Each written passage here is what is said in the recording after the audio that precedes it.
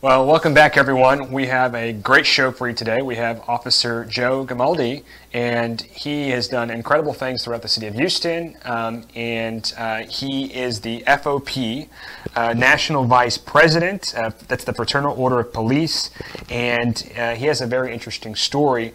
So without further ado, we're going to talk about a number of issues today, especially the defund the police movement. That's one thing that we really need to debunk. And so, Joe, thank you for being on. Welcome to the show. Well, thank you so much for having me on. Really, it's an honor. I appreciate the invitation. Well, thank you for all that you do, because you're really on the front lines there in the city of Houston. You are an active police officer, but you've very educated, and you've risen to be the vice president of this important organization. I'd love to just hear a little bit about your story and how you got your start, and please just share whatever you'd like to share with us. Sure. Yeah, I got my degree in criminal justice with a minor in sociology and politics from the University of Hartford. Following graduation, I took a job with the New York City Police Department, the NYPD. I did that for 3 years, and I was living in a shoebox apartment, the type that's so small when you open your bedroom door, it hits your bed. So finally, I just decided, is this really what I want for my life? I liked what I did for a living, but that's not the lifestyle I wanted. So I started looking to see what I could get for the money in other places, and my brother had happened to live in Houston at the time, and I came down to visit, and after I saw what you get for the money, I was like, where do I sign? This is amazing. So I moved down there shortly after. I transferred to the Houston Police Department a little over 12 years ago. And I mean, I literally came here with nothing. It was a car full of clothes. I had like $200 in my account, and that was it. And I needed a change. But I will tell you something about Houston that is so unique, and it's also unique about Texas. It doesn't matter who you know, doesn't matter who your dad is, who your mom is, or anything like that. If you are willing to work hard, there is literally nothing that you can't accomplish. So I know that there's a lot of young folks that listen to your show, and I think sometimes, the younger generation gets a bad rap, and you say, oh, well, they're not hard workers. They're not willing to put in the work. But I will tell you this. If you put in the work, if you are willing to outwork everyone else, it doesn't matter if you're the smartest person in the room or the best looking or anything else. If you're willing to outwork everybody else, you will be successful. And I like to think that I'm the embodiment of that I have worked harder than a lot of my cohorts, and that's what's been able to get me into this position. But also that what's helped a lot is mentorship. I was very fortunate that I met Ray Hun, who is the actual former president of the HPOU before me, and he mentored me the whole way. And I think mentorship is so important. So if you are a young person and you're looking to get into a certain field, or you're interested in doing something, make sure you found someone that's already kind of blazed that trail, and allow them to kind of give you that advice and that guidance, but not controlling either. You need to be able to do it on your own with just them guiding you. And the HPOU stands for, presumably, the Houston Police Officers Union? Yes, that is correct. In addition to being the National Vice President of the FOP, I'm also the President of the Houston Police Officers Union. As if I didn't have enough hats, I put a few more on. But yeah, and he was my predecessor there, and he was kind enough to take me under his wing and teach me everything he knew. And I think that's an important thing that young folks, you're not going to figure it out all on your own, but if you're willing to work hard and somebody's willing to guide you, you're going to achieve whatever you want to achieve. Yeah, and so you were the vice president of that for a couple of years before you were the president. Is that correct?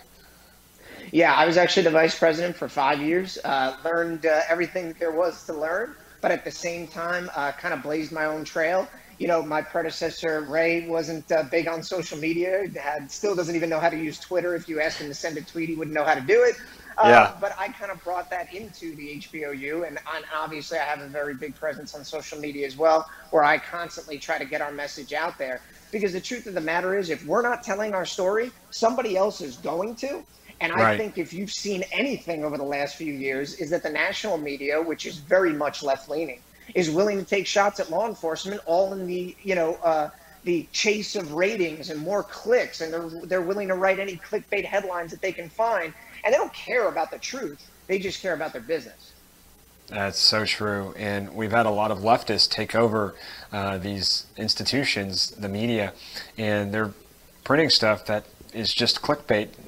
They like to hear the sound of their own voices if they're in talk or video, and they're just doing things that are counter-American, counterproductive, and they're hurting our country. And so we need law and order, and that's especially true in this day and age. There's so much that's gone on in the wake of the George Floyd death. That was an absolute tragedy. And of course, there are some bad apples in the in any police department, in the sheriff's or constable's offices. There's always going to be some bad apples, but 99% of police are great, exceptional people, and they don't deserve what's going on right now. If you had to tell us what the morale is like right now for police, what you're seeing around the country, what would you say? Well, I'll tell you this. I've been a police officer for 15 years, and I have never seen morale as bad as it is right now. You know, there's people who are eligible for retirement. They're hitting the door. Young folks, the young, diverse, educated, the exact people that we want on our police department and the exact people that we are trying to recruit, they're voting with their feet and they're finding other jobs because they realize they can't do this for another 25 years. And then for those of us that are in the middle who aren't ready to retire yet but aren't young, you know, we're just kind of counting our days, or you know, how much difference can we make in the time that we have left is kind of how we're thinking. But it's an extremely difficult time to be a police officer. And like, I hate to be so cliche as to say it, most of us got into this work to help people. We literally became police officers because we wanted to help our community. And in some communities, we're the only ones that are looking to help. And the fact that we have somehow become the blame for all of society ills, it's almost comical to me if it wasn't so dangerous to all of us. Oh, and make no mistake, violence against us is through the roof. We've had over 200 police officers shot this year in this country. Nobody talks about it. It's up 32% from 2018, up over 10% from 2019. And 2019 was a historic year for police officers being shot. So the George Floyd incident, and of course, we all came out and said it was abhorrent, it was completely terrible. And everyone says, well, y'all don't really mean that, and you don't really want to get rid of the bad apples. Are you kidding? We are literally paying with our lives for the mistakes that that officer made. We're paying with our lives. So it's almost, I can't even begin to put into words how upsetting it is when we see police officers being shot as a result of what other officers did. And then people say you don't really care. It's ridiculous. Yeah. Yeah. And I know that we live in a very diverse metropolitan Houston area. Is the police department there in the city of Houston reflective of that, would you say? Yeah, absolutely. We are actually a majority-minority department, which means we have more minority officers than we have white officers. And, you know, it's funny, police unions have been a popular talking point here recently, as we're the failures for all the things that go on in law enforcement. But it's funny because we don't do background checks, we don't recruit, we don't hire, we don't discipline, we don't fire, but yet somehow we're the problem. And it's interesting because the reason why we have a majority-minority department is because of the police union, because we negotiated in our contract to allow the civil service test to be given later on during the academy so that the police department can hire whoever they want as long as they meet standards. And since we did that, we were able to become a majority-minority department, but nobody's talking about how we were able to do that. That is incredible. And I know that there are a lot of interesting statistics out there, and it's different across the country, but tell us about the Houston area as it relates to the statistics on officer-involved shootings and what those situations are like there on the front lines. Yeah, it's interesting because I think if you asked, and, you know, even I'm sure your listeners are very, very educated if they're anything like you, they do their research. But I guarantee you they don't know that last year we had 2 million citizen contacts, and that's pretty much what we average every single year. And that's documented citizen contacts, meaning it was a call for service or we stopped someone on a traffic stop. That doesn't include all the times that we interact with people in just a general setting when we see them having a cup of coffee. 2 million documented citizen contacts, less than 20 officer-involved shootings. And that's been pretty consistent over the last 3 years. Less than 20. Here's another little fact that nobody seems to want to ever talk about. 2 million citizen contacts. You know how many citizen complaints we had out of those 2 million contacts? 273. Wow. That's right, folks. We made contact with 2 million people, and only 273 times did someone think that we acted inappropriately enough for them to go and file a complaint. And here's some even more interesting information. You know how many times we complained on each other? Over 870, which means that we complained on each other 3-1, and it kind of erodes and breaks down that whole blue wall of silence that everyone is so commonly talking about. The fact of the matter is we do hold each other accountable. We are not out here, abusing the public. And if we did, the statistical data would bear that out and show that we have more complaints. And the common retort to when I say that is, well, it's not easy to file a complaint. It's BS. You can make a complaint at any NAACP office, any LULAC office, any HPD facility, and they're even developing a standalone city facility that you can go and make a complaint. So it's just that the numbers don't add up, and I'm very much a facts and statistics guy because they tell the truth. Yeah. Before we get into the defund the police movement that we're really wanting to explore and debunk, I want to ask you about there's so many people that I get to work with, young people. I also work with a lot of faith leaders, and I've seen a lot of churches talking about the issue of Black Lives Matter. They're talking about reforms that need to be made in police departments. And there was one pastor that's a friend of mine, and he said that, essentially, he said that we need to do everything that we can to reform the police department. I said, well, what does that look like? And so he said, well, that really means that I guess we need to have a national database of any of the bad apples. And I said, okay. And they need to stop the chokeholds. I said, okay. And then I talked to him later. I said, well, did you want to see these police departments defunded? And he goes, oh, no. And they don't really know what they were asking for sometimes when they were calling for these reforms, because there's a lot of people that are not outspoken enough right now in support of our police. And it's sort of the message really, there's a lot of people that maybe agree that there needs to be some reforms, but there's a lot of people that message gets garbled with the whole defund the police movement. So what would you say to that specifically? Well, I think, reform the police has been a popular topic right now. But what people don't realize is that most places had already banned chokeholds. And if it felt better for that to be more explicit in writing, then absolutely, let's do that. As far as the database, we supported that. And it wasn't us that was kept rehiring bad officers. Those are police chiefs and sheriffs. Yeah. That's not us. Right. And we have been supportive. The FOP was at the table with President Trump discussing. And by the way, President Trump is the only national politician that's done anything on police reform, because the House refused to negotiate with the Senate and actually come to a comprehensive bill that they could come up with. So actually, the president's executive order is the only national ruling out there right now on police reform.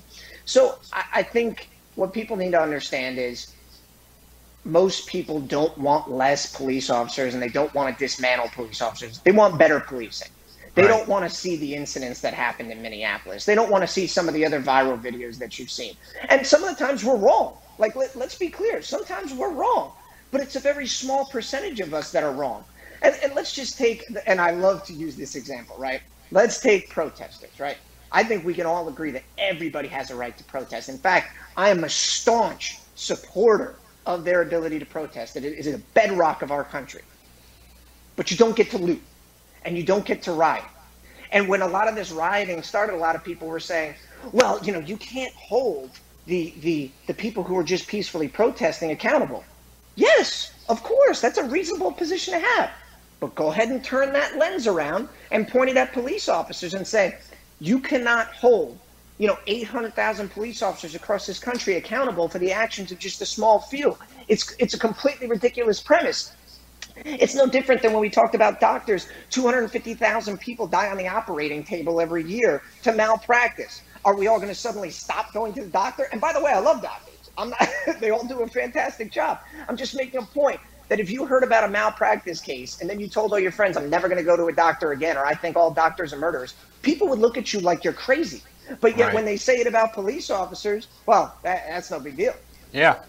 Yeah, it's crazy. I mean, the narrative right now is so counter-cultural. I mean, it's destructive to the very fabric or bedrock of our society. And they're doing everything that they can the left is doing everything that they can, that is, to go after our police. They're going after our borders. They want open borders. They want massive illegal immigration. They want to take away our guns. And then they want to take away the police, so that those are the people that keep us safe. There in Minneapolis, one of the city council members said that, well, if your house gets burglarized and you're able to call the police, well, that's white privilege. It's incredible, some of the false claims and fallacious assertions that are being made. It's absolutely absurd. And I've seen a lot of pictures of Antifa, white Antifa activists that are yelling and screaming at these African-American police officers and calling them racist. I mean, it's just an alternative universe. I mean, what are we watching right now with this whole defund the police movement? I mean, we've seen it happen in New York City. We've watched it happen in Minneapolis, of course. There are things going on in Portland, and now it's very close to home because it just happened in Austin, Texas. They gutted a major part of the police department, and they're not going to be able to pay their bills the same way that they were before, and they're not going to be able to keep the city as safe. And an officer put out an op-ed that has gone viral, and he just basically said, you know, you're not going to have anyone respond to you now when you're being attacked on the street corner. You're not going to see as much support, and there's going to be a lot of incidences, and criminals are going to be emboldened because of everything that's going on right now. And he just really put this in perspective and painted a very bleak picture of the way things are in Austin. So what say you to that? And why is this whole defund the police movement absolutely absurd? Yeah, well, let me start off by letting you peek behind the curtain a little bit. You know, the sad part is our minority officers, as you mentioned it, they actually get it worse on the front lines than anybody else. And wow. I don't necessarily know why they key in on our minority officers, but they get it explicitly worse than the white officers on these protest lines. It's truly disgusting. But, you know, that's what this group is doing. I mean, let's make no mistake when we talk about Antifa. They're domestic terrorists. Yeah. Let's not call them anything else, because that's what they are. They have engaged in riots now for over 80 days in Portland. And, you know, it's funny because the popular talking point that started to go around the media and different journalists was, well, this is all federal law enforcement's fault. If federal law enforcement wasn't there, none of these riots would be happening. And I'm sorry, but you know what? Those federal law enforcement officers were just sitting at the federal courthouse. Antifa could have protested anywhere else. They wanted a confrontation. They wanted to attack the establishment. And even when the feds have since kind of pulled back and just at the courthouse, they're still rioting there.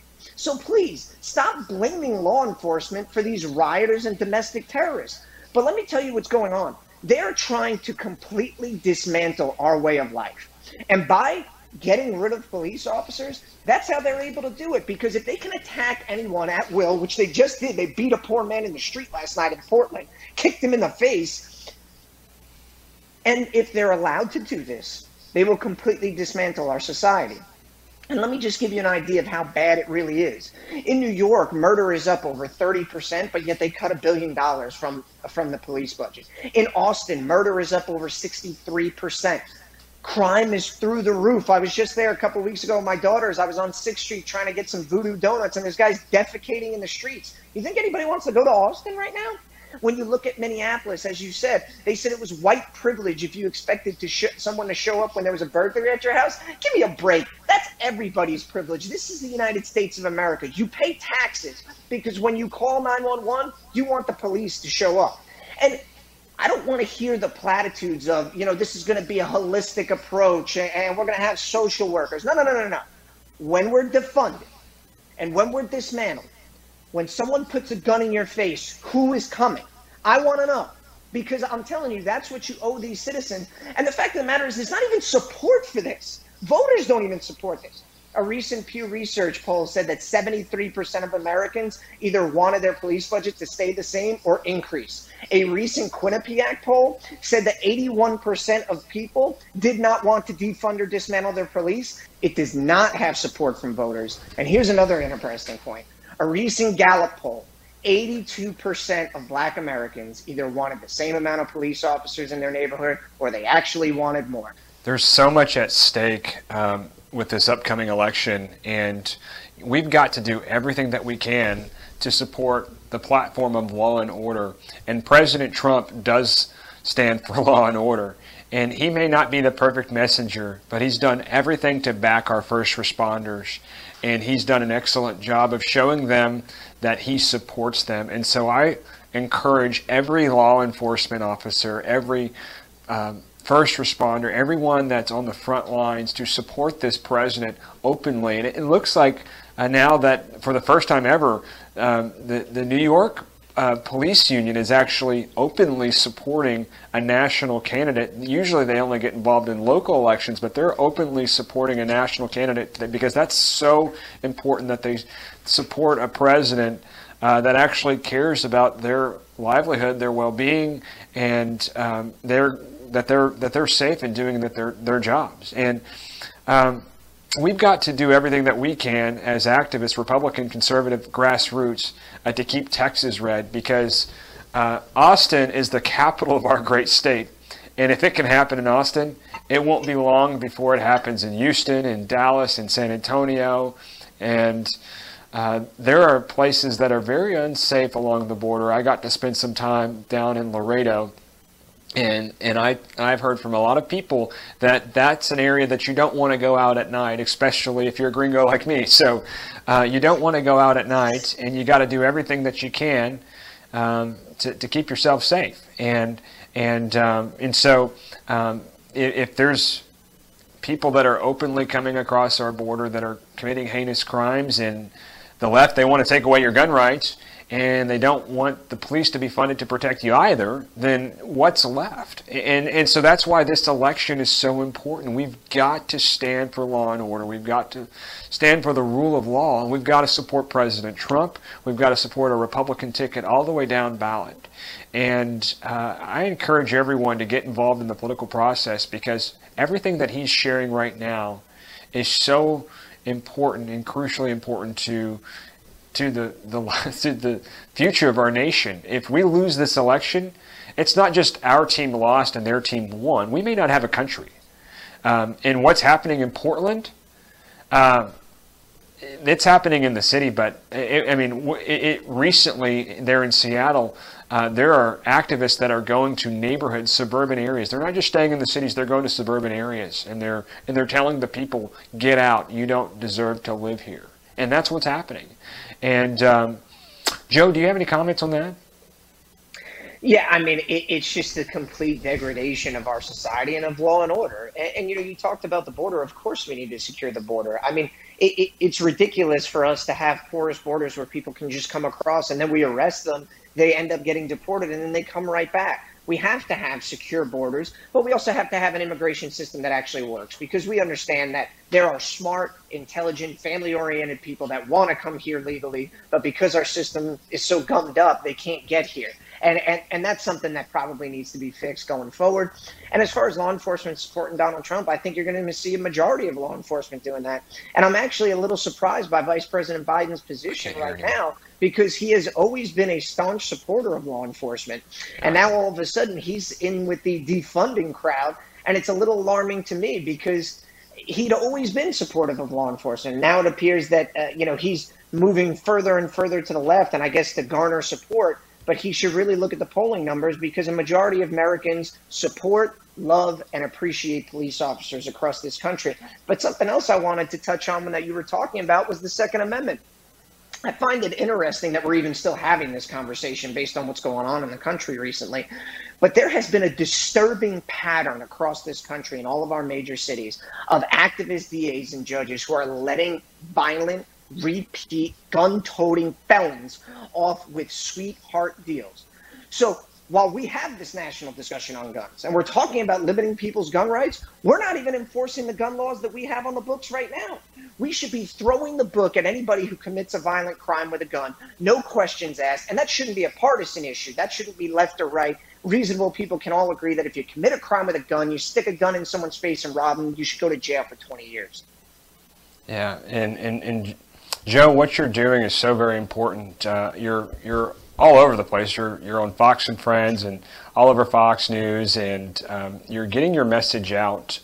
What are some of the ways that we can stay involved with you and support your organization and just be connected to what you are doing? Well, I encourage everybody, shameless plug here, follow me on Twitter at Joe Gamaldi. You can also follow the National FOP at GLFOP. And you can also follow the HPOU at HPOUTX and just help us spread our message, because sometimes we're the only ones that are putting out our narrative, and sometimes the media doesn't even want to cover it. And in fact, sometimes I'm even criticized for using too many statistics and too many facts. But I guess that's where we are in 2020, where you're going to be criticized for giving people truthful information that doesn't agree with their narrative. So please help us spread that word. Help us, put out all the great things that we're doing every day, because we put out a lot of positive stories about police officers in our communities. We're out here to help folks. We're doing the job every single day, putting our lives on the line. And if you could help us spread that message, we would greatly appreciate it. And how can we follow you on Facebook? Because maybe some of the older viewers and listeners would rather use that platform to connect. So what is your handle, or what is your URL rather? Oh, yeah, you can just get me. I'm at Joe Gamaldi National FOP on Facebook. You can just search me, like my page there. Feel free to share our content from GLFOP on Facebook as well. We certainly appreciate all the support that y'all could give us. Yeah, and one thing I wanted to just hone in on, I mean, if what's happening around the country and what's happening in Seattle is happening the way that it is, I mean, they've gone from the streets to the, locking down parts of the city with their protest to moving to the neighborhoods and the suburban areas. And if they're telling people now, get out, and they're attacking people in the suburbs, then what makes that not, what makes that scenario not possible in other parts of the country as well? I mean, is that something that you deem that could be very possible in the suburban neighborhoods all throughout the country? Because people tend to think, well, that's in the city and it's terrible what's happening to the business owners. That could never happen to me. But is that something that you think could be very plausible if we, America could look very different in a couple of years if we don't do everything that we can to support a law and order platform? Yeah, absolutely. I mean, I think sometimes people say, as you said, well, if that happened in the city, that's not going to happen in my neighborhood. These terrorists, these domestic terrorists, they operate by fear and intimidation. And if you don't think that they'll come to your neighborhood or they won't come to your business, think again. Just look at some of these businesses that boarded up, and when they put up messages supporting them, they still got their businesses firebombed. They still got broken into. They don't care. They don't care if you call them hypocrites. They don't care if you point out how much their message is off with their violence. They don't care about any of it. They just care about dismantling our way of life. And until we start understanding that that's what they're going to do, we need to develop tactics to deal with them accordingly. Call them terrorists. Don't call Antifa protesters. Don't say that the police are causing the violence in these places, because for whatever reason, the media and some politicians are more than happy to give these folks cover. Call them what they are. And if you think that this crime wave, which, by the way, is taking over every major city, violent crime is up in every major city, including right here in Houston. Our murder's up nearly 40%.